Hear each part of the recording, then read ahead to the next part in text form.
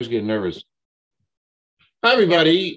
Welcome to Conversation with Calvin, We the Species, and Happy Valentine's Day. Therefore, it's February 14th. I'm with Mirav Zur, and we've been talking for a long time now. Before we went on air, we talked a whole bunch before this. And I'm going to read the title because part of it I haven't committed, and why this is so important for a whole bunch of people, including myself. But she's an actress and a producer and a writer and a director and a theater founder. And important, really important, she's the creator and performer of, quote, Inconceivable, the totally true one-woman semi-fertile quasi-musical, unquote.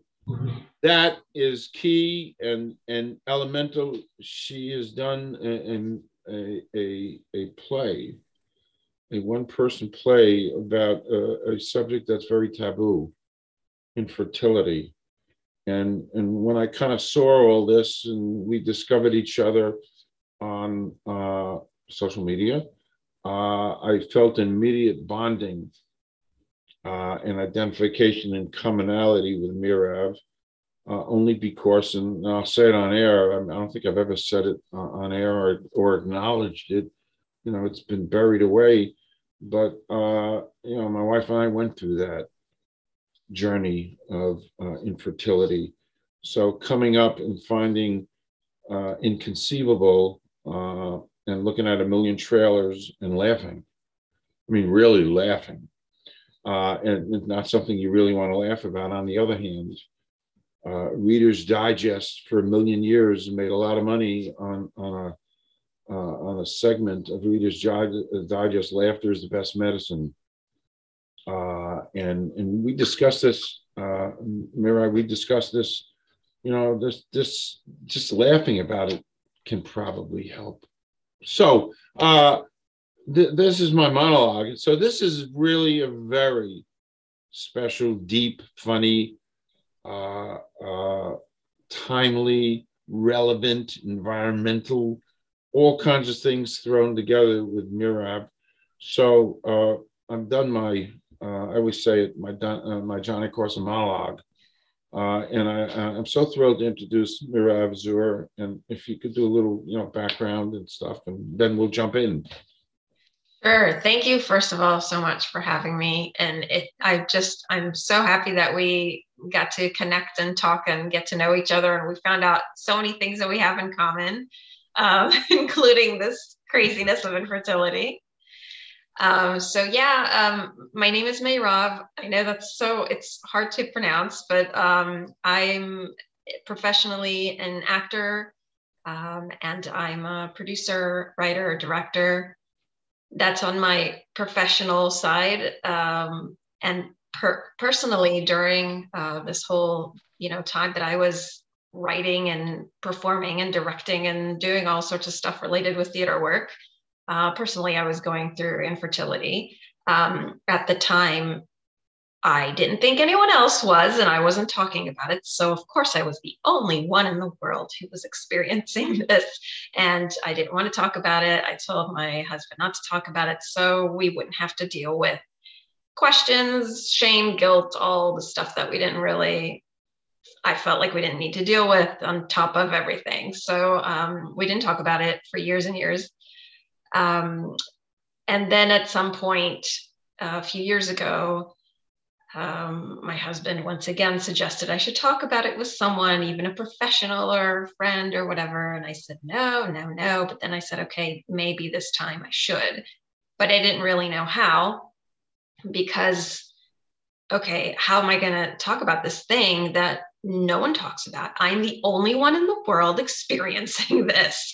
How do I explain to people that I am this freak of nature without, whatever? So, I decided that the only way I could talk about it was by bringing the comedy to it. That's my go-to with everything I do performance-wise. I love comedy. I love the artistry of it. The fact that people don't even notice there's artistry to it.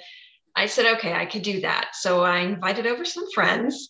They didn't know what they were coming to. I just said, come over on this and this date. We're just going to talk about, hormones, and I'll have some cookies or something like that. And they said, okay. They knew what I do for a living. They've come and supported me on shows and everything. They said, okay, whatever. What is her new quirk? Whatever, we'll come.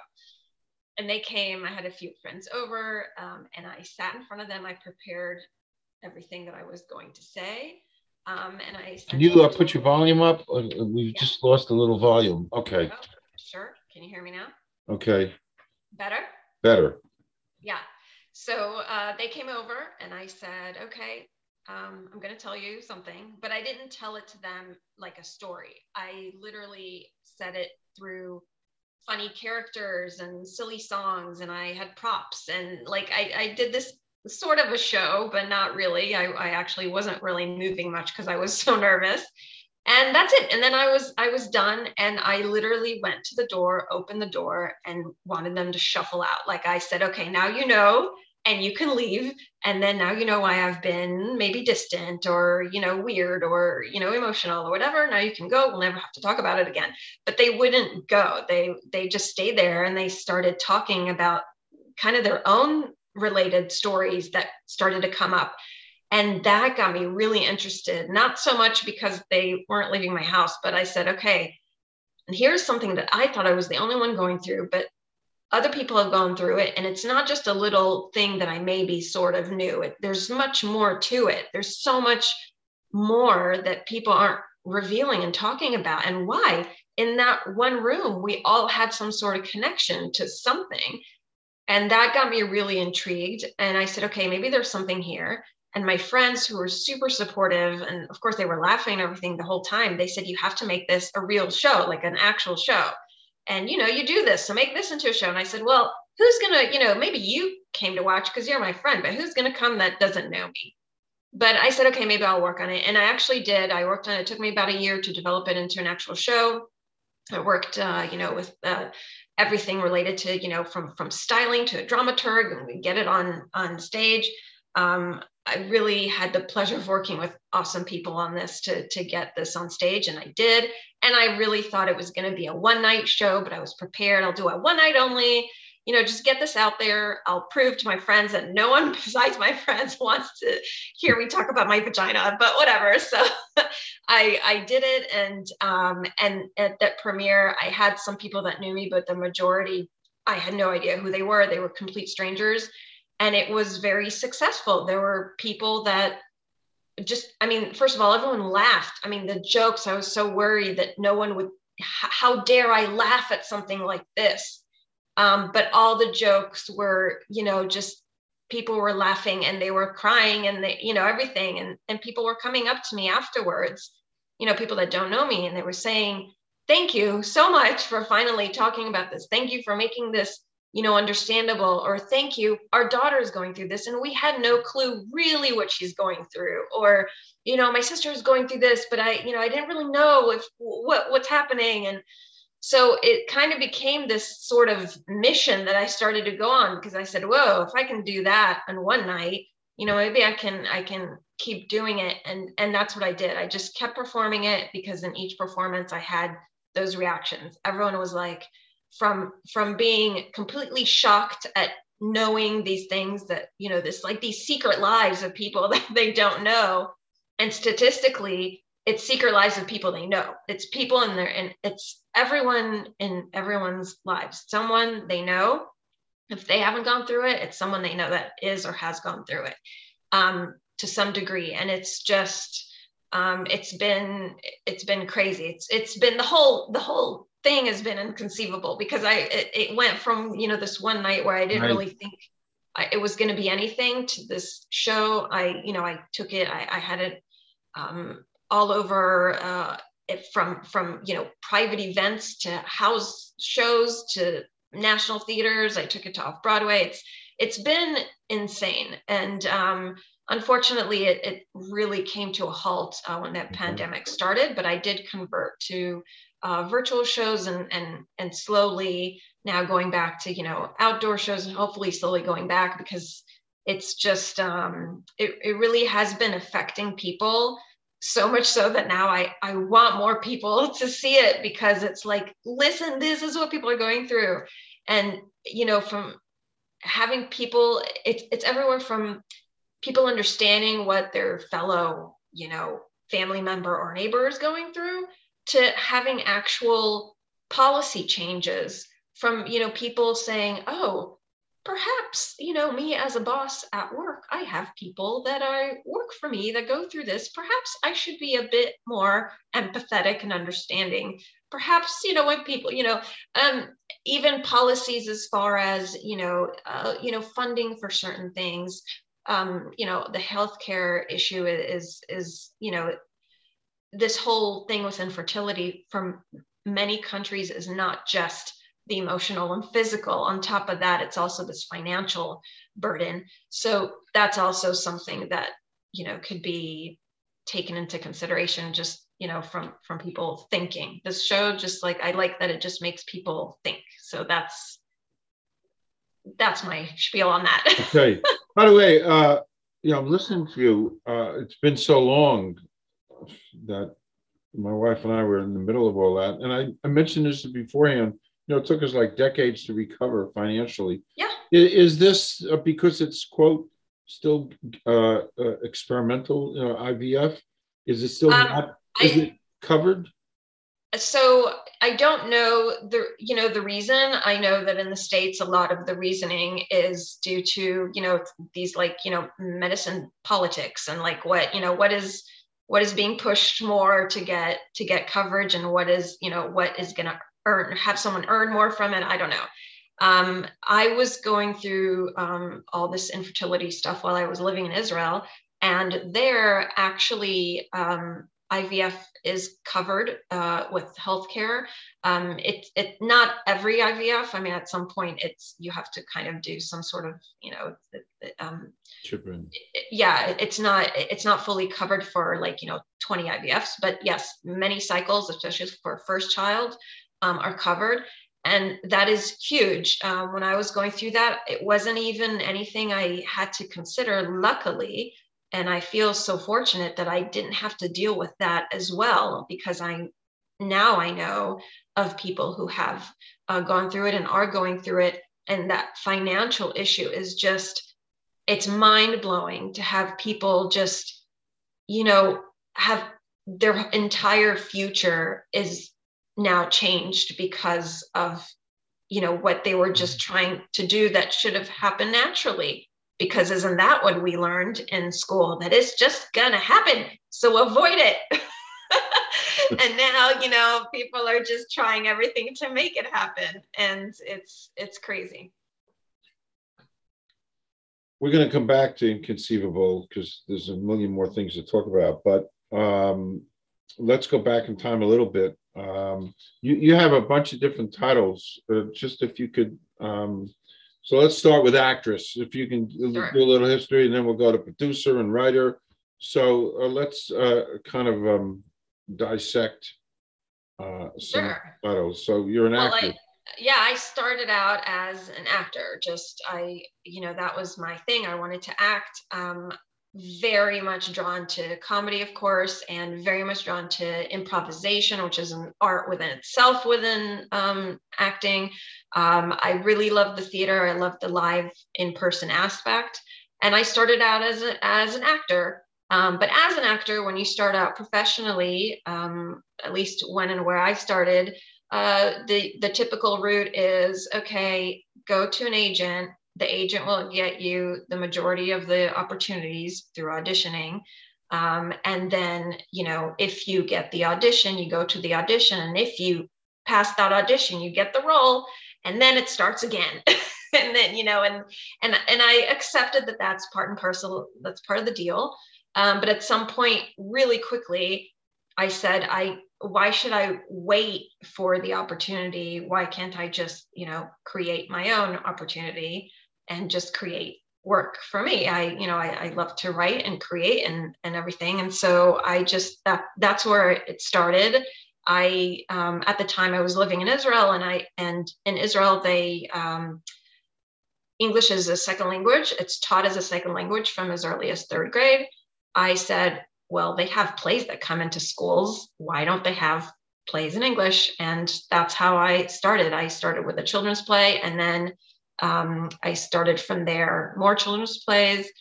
I expanded to, shows for adults and plays for adults. And that's how I started the theater, and I loved it. And I was, that was my main thing. So through necessity, I also became director and writer and producer and driver and loader and unloader and stage manager and marketer and costume designer, everything. So through necessity, but I did everything I could, and I learned, along the way. And I'm very fortunate that I had also other professionals who knew what they were doing to help me where I didn't, or I couldn't.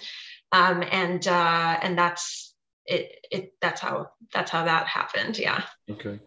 It's funny. I watching you, I gotta, I have to spit these things out. Watching the videos, your trailers and all that, and I'm paying you a supremely high compliment, but there were times when I thought of Gilda Radner. Oh, wow. Thank you. That is yeah beyond when you were cooking on stage there and you were going, into your different characters, I said, it's like Gilda, Thank you so much. That's what came to my mind. And she kind of started out that way too, like you did, Salt City, Chicago, and the stuff they were doing everything. So anyway, I thought I'd mention that to you. Yeah. Thank you. In doing some of the readings on you, the term theater workshop facilitator came up. What is that? I would actually create workshops and run them. And I use the term facilitator because and it's essentially the people participating that are, actually doing it. So I'm just facilitating. I'm just there saying, okay, let's go from here and there. Let's try this. Let's do that. I'm not really kind of frontally lecturing. They're very active and they do. So yeah, I did a lot of workshops as well. And along with everything else, I facilitated and created and taught anything from, theater basics and improv basics to, more advanced stuff. And yeah, it's it's part of everything. Yeah, there's a lot of stuff actually that I've done that sometimes I'm like, oh yeah, I forgot I also did that, because it's so much. But yeah. Yeah, you don't realize that. I don't want to delve deeply into this, but you, when you were in Israel, you taught American accent, and I have to say that I watched a bunch of your trailers, and all those contact things are going to be at the bottom of the screen so people can see and they can click on it and blah blah. But you do one mean Southern accent. Thank you. I mean, really, really, it's like I'm in Birmingham, listen to you. It's a great Southern accent. So you did a little of that teaching in Israel. Yes, I worked mainly with professional working actors who kind of wanted to expand their repertoire and their toolkit. And so they would either want to improve their English, so they could do also roles of, an American speaker and not just the foreigner. Yeah, I did that. And of course, I focused more on American accent. Yeah. Okay, it's funny. I was watching last night something on I think it was Netflix, and one of the something about Anna. I don't even remember, but she was also in Ozark. Julia Garner. She's a young and up and coming actress, and she's half Israeli. Oh, okay. She builds herself, but and she was doing Southern accents too, and I laughed. Because I thought of what I had seen with you. Yeah, Southern accents are fun. They're fun to do. No comment. No, I mean, I'm talking about the work. Okay, in terms of the work. Fine. I don't. I mean, I don't know much about the South because I live in North Yeah, Jersey. yeah. So be it. Anyway, uh, uh, you've written, you've done some writing. Anything that we should know about writing wise? Some things you've written? So mainly my main things that I've written were for the stage, the Fine. plays that I performed essentially. So a lot of children's plays. I've done a lot of comedic bits for other shows that I've done. Inconceivable, which is an entire show that I wrote. And I've also written, actually within Inconceivable, there's a bit in there. You haven't seen this because the clip is not up yet, but I've written a kind of a kind of a satirical children's book in a way. It's part of the show, and so that's kind of like a children's book that I've written. And yeah, so I've I've done my bits of writing. Nothing like a novel or like you're writing and have written, but yeah, it's But it different comes kind to of you. writing. It comes to you. It's Yeah, there. It's there. yeah. It's kind of a gift. It's there, and it's kind of I call it inexplicable. I do want to go off topic. I like to off topic right now. It's a cool question. I like to ask it. It's only a one word answer, so don't worry. And you don't have to answer it either. But here's the scenario: living or dead, excluding family or friends, somebody you'd like to spend the day with. Yeah. Only one. No, you could say a few. It's your thing. And excluding family or friend. Yeah. Okay. Um, Living or dead. Robin Williams. Yeah. Um, Wayne Brady. Tina Fey. Those would probably be Okay. the top ones that I could think of. Yeah. Okay. Yeah. Love. They're geniuses Geniuses. in Geniuses. so many ways. Yeah. Yeah, just geniuses. And Robin Williams comes in my life every day every day of my life, because I've taken his voice from Mrs. Doubtfire and I've created characters and I use it on my granddaughter out there. Oh, wow. So and somebody was over the house last night and they said, "Calvin, you sound like Mrs. Doubtfire." I said, "Exactly." So I marvel at Robin Williams continually, and Tina Fey. So good answers. Um, you also you kind of touched on it already. I mean, you've written, produced, directed, and a lot of original material in Israel. If you wanted to say a couple of things about that, and you did that for a long time. Yeah, I did it for over almost 20 years. Wow. And yeah, so it's everything from, it's all original stuff, everything from children's plays to full-on musicals, and shows, kind of like a music repertoire type of show, and this solo show that I've done. This Inconceivable is actually the first one that I wrote actually just for me, like just a solo. First of all, as a solo, and also me, and also about me. So that was kind of a whole different thing. Yeah. Okay. So let's go back to Inconceivable. I just have to reiterate that it so touched me on a personal note, because I've been there, and the humor. So much of what I've seen, I didn't see it all, but what I've extracted, it's like wow. And I keep saying to myself, if we only had some of that back then. Yes. Same. I say that to myself. I say, wow, if I would have done the show, or if I would have seen a show like this back then, just to know that you're not the only one in the world, the freak of nature, just to know that it's okay. And just to know also that it's not dependent on anything. I think a lot of people think, oh, it's because I did this and this, or because I'm from this and this background. No, there's no discrimination here. It doesn't matter what background you have, what socioeconomic background you have, what race you are, what age you are, what you've done in your childhood. It doesn't discriminate. It can happen for many reasons. And like myself, it can happen also for no reason, because I have what's called unexplained infertility, which is the fun kind.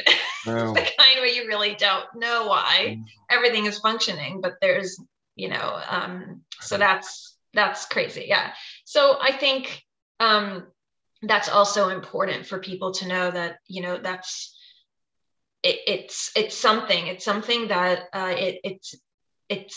it can be talked about, and it's strange that it isn't, and it should be talked about more, if at least for just people to be a bit more tolerant of what's going on and understanding of what's going on, particularly with everything related to women's health, but this in particular. I think a lot of it is just,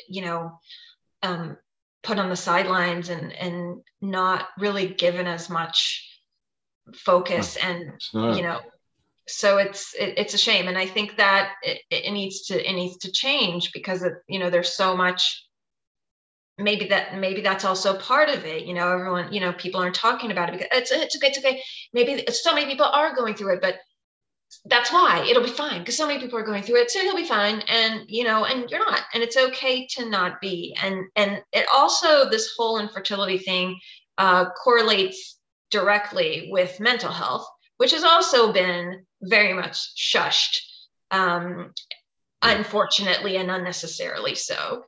And so I think that's also important to bring up, because it's, people need to talk about these things. I think if the pandemic did one thing, it's brought about that awareness of mental health, and that it's, okay to talk about stuff. Okay. And it's okay to actually take care of what's going on with your brain and emotions, because up until then, nothing. Like, that was just crazy people. You're crazy, so and now people know, wait a minute, it's not crazy. And we're all a little bit crazy, like the song, we're all a little bit crazy to some extent. And people now understand that that's, there's stuff going on that we should talk about. And I think that's also one of the main things for Inconceivable, even with when people watch it and they don't connect, they don't have, any experience with it, they can still connect to the point that, okay, it does show that everyone is going through something. It might not be infertility, but everyone is going through something. Everyone has their baggage. I talk about it right at the beginning of the show. Everyone's got different sets of baggage. They have the whole, matching set, or the heavier kind, or the kind with the broken wheels, or the weird contents inside that spill out. But everyone's got baggage, and it's okay. And people need to be understanding a bit more of one another. I have a sales pitch for you. Listen to you. Okay. Here's the sales pitch. And I don't know if it has relevancy. I think it does. But the deal is, as I see it, we talked about this last week too. As I see it, talking about it, laughing about it, knowing about it, seeing it on stage, and Inconceivable, all of that in and of itself, if a doctor, if an IVF doctor says to the couple, hey, go watch Inconceivable because you'll laugh and I think it'll help you. I mean, that's, and I actually believe that. Yes. I actually believe that our problems weren't unknown. They were quite known. But I think if more, and I'm going to say this to my doctor friends, that this could be part of a treatment in and of itself for people to laugh. Yes. I think it definitely, and I will say this, I'm not a medical professional or a scientist, but I do know people that have been in my audiences. I don't know all of them, but I do know some because they're either friends or friends of friends. But of those people that I know that 3 people were having issues and got pregnant after watching. Wow. By the way, remarkable. Yeah. It's And that's remarkable. 3 that I know. That's 3 that I know. I don't know of people that I don't know, but I just know because, somehow I was connected to them. And then, following a few months later, they had a child, or following a few months later, I found out they were pregnant when I knew that they had been, going through years of infertility and issues. And it just makes me so happy. I have no clue if it's connected to the show, but I just, Wow.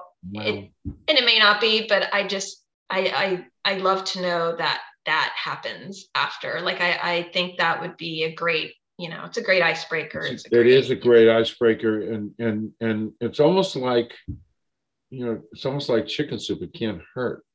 Exactly. It can only help. It can only help. Along those lines, when we were in the middle of all the stuff we were doing, and we heard a million stories of people who adopted, and then the pressure, this enormous pressure, that's expressed in Inconceivable, is taken off the table. Yeah. And then, 2 months later, they get pregnant. Yes. You hear that? Many stories of that as well, but I would love to add a huge asterisk on that, but that is also not a cure, because a lot of people think that, okay, let's adopt so that we can get pregnant. Clearly, that should not be the motive. No. But yes, I initially thought too, because we had initial issues at first when we wanted to first conceive, and then right before we were supposed to start fertility treatments, we found out we were pregnant naturally, and then we had our daughter. After that, when we tried to get our sibling, that's when we went through the craziness.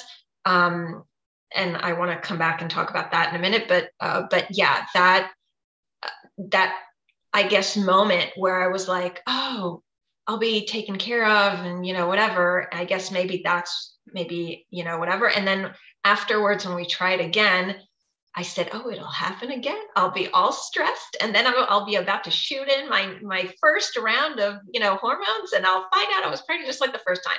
No, that time I had to go through everything, and it wasn't successful and everything. And I just want to go back because it reminded me.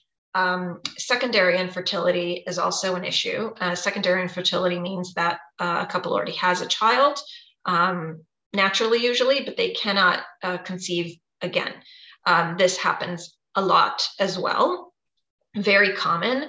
And it's kind of like this no man's land for people going through it, because they have this frustration of trying to conceive and they can't. But yet they also have this guilt, like, how dare I, because I already have a child and I can't talk about it, because that's like, what, am I not thankful? Am I being too I don't know, greedy? And that's a thing in itself. And it's also horrible. And it's just, there's so many layers and intricacies within this thing that it's just mind blowing just to, and I've, through Inconceivable, I've also one of the biggest privileges has been to meet people going through other, and hearing all these stories. And it's just, wow, they're all so different and so the same. And it's been crazy just learning about all these, things that people are going through. You're just like, oh my God, people are going through all this craziness and no one's talking and no one's being a bit more, a bit nicer to you, and they're still honking at you down the street. It's like, just a little bit of empathy and tolerance. I think that's the main thing. Everyone's going through something. Sure. Yeah. We talked about this before we went on air, and I and again, having watched your trailers a bunch of different times, if somebody said my favorite, there's a few favorite things. This is not the question. The spritz thing I think is great. And I'll leave it at that. People, let them go watch it to find out what I'm They'll have to talking go about. find out. Go find out about the Spritz thing, because You're I've been doing like there.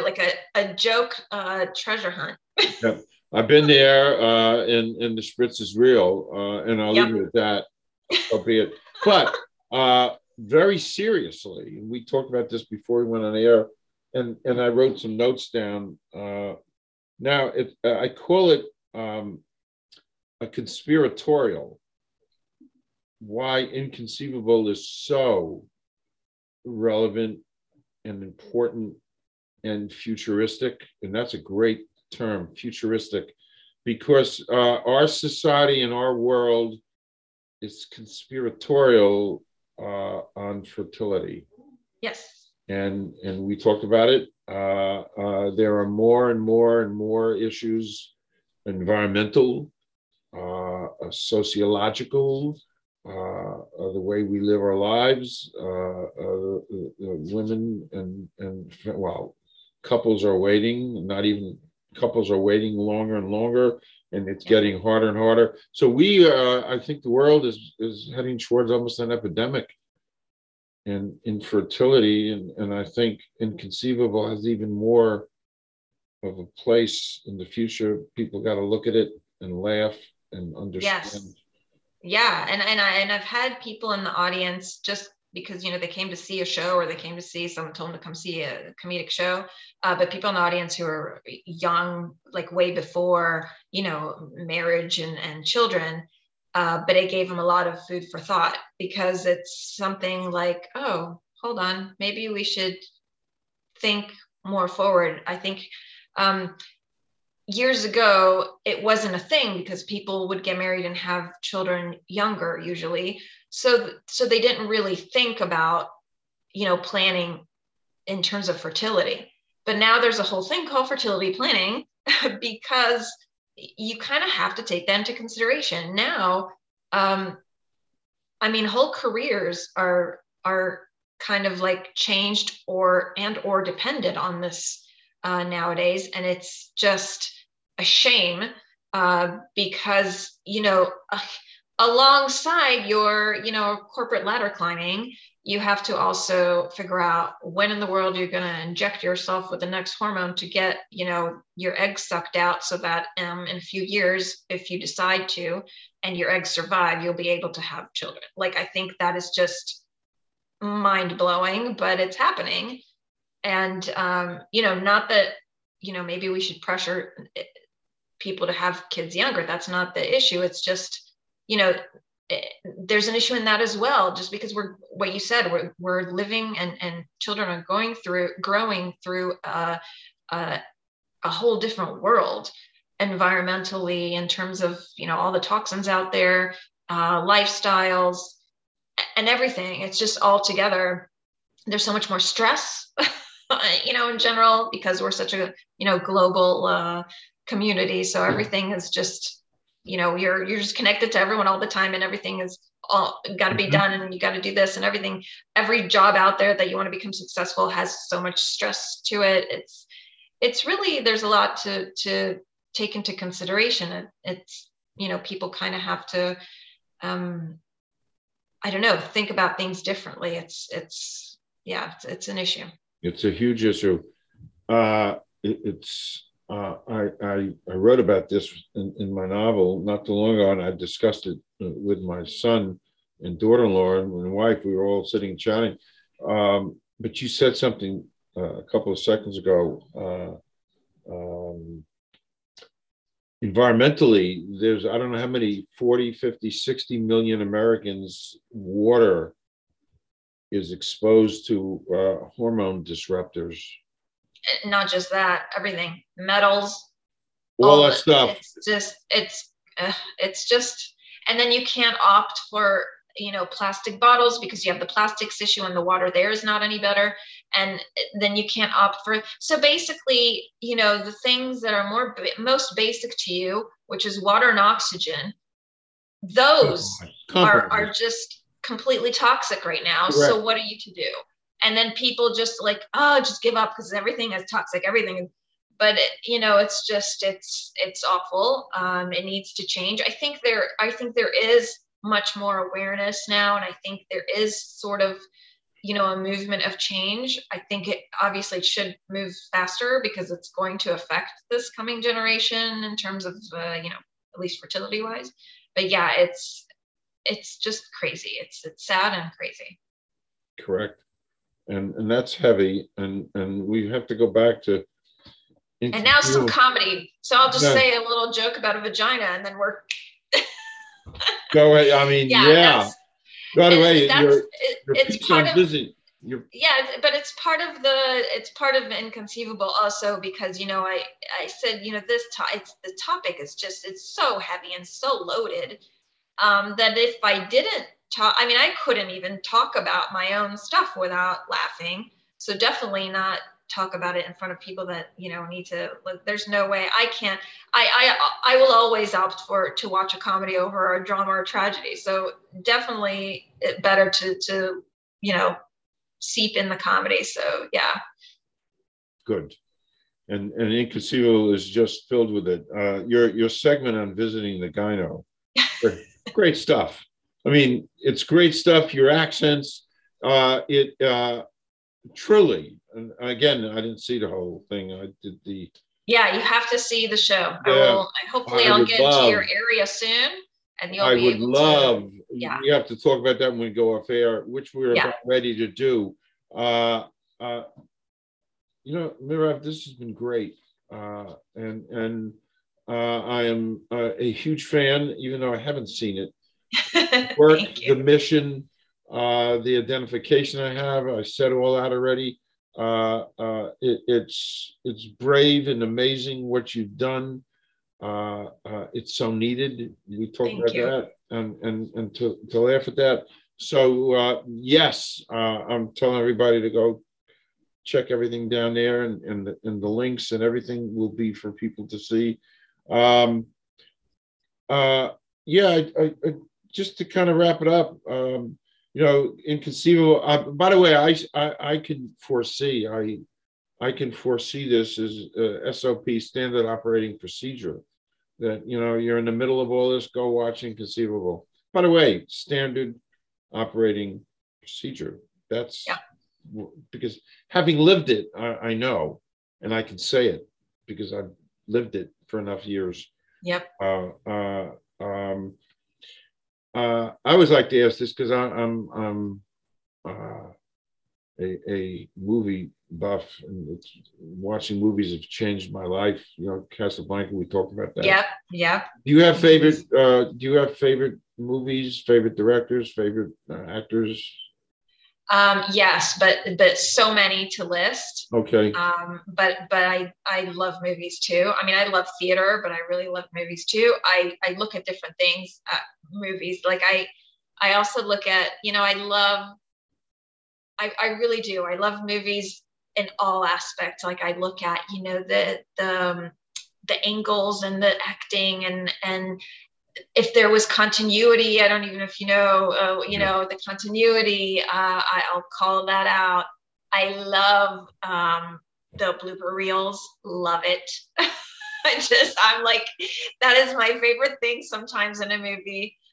But yeah, I love the writing. I love to see the delivery. I love to kind of think of how that process was with the director and what was going on, off screen. And I love movies too. Yeah. I want to go back to what you said, continuity. And a lot of people don't realize what continuity is. And for me, it's a huge thing. I'll give you two examples. What the important continuity is, you got to make sure everything is flowing and done the right way. So I've watched Casablanca 150 times, literally, and it's changed my life. I'm not going into it, but there's a scene and I mean, the director, Michael Curtiz, great director, and just a great director, and uses shadows like nobody else I've ever seen. The way he uses shadows in a black and white movie is a work of art. truly, where the shadows fall on Ingrid Bergman's face, in shadows. And I mean, my goodness, it belongs in the Metropolitan Museum of Art. Yep. And that's how much I love that movie. But then there's just one scene that rips my guts out because there's no continuity there, and it kills me, and it does ruin the movie for me. It's the scene in the train station when Bogart's waiting for Ilsa, and it's pouring rain, and she's not going to show up, and Sam has that letter, and he's reading the letter in the pouring rain. In pouring rain in the train station, and they got to get out of Paris before the Nazis get there, and it's raining so hard that the ink smears, and then Sam says, "Get on the train, we got to get out of here."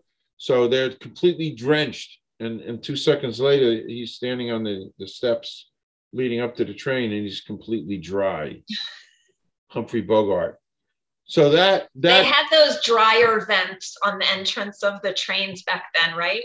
Yeah, right. So that, you know what, it killed it for me. And then one of my other movies that I love it's Hitchcock's North by Northwest. I love it. It's just a great movie. I mean, it's an old movie, and Cary Grant, love him.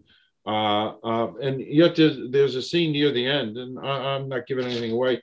And again, this is continuity, powerful. There's a scene near the end. They're in this big cafeteria, and there's going to be a shooting scene, and Eva Marie Saint shoots. And I've seen the movie 50 times, not 150, and she's ready to shoot. And right in the background, behind her shoulder, there's a little kid who puts his hands to his ears before she even shoots. Are you kidding me? So that's the power of continuity. It ruined the movie for me. Although I'm sure that even though it did somehow slide past by editing, I'm sure the filmmakers also they also saw what you saw, and it also kills them too. But yeah, it's but it's part of it. It's part of that, and it also kind of as a viewer, you're like, okay, yeah, it's part of the deal. So but it's all good. It's not a perfect world. Right. It's not. So I can't thank you enough. First of all, for conceiving Inconceivable. How's that? For conceiving it, a little bit too late for me, but never too late.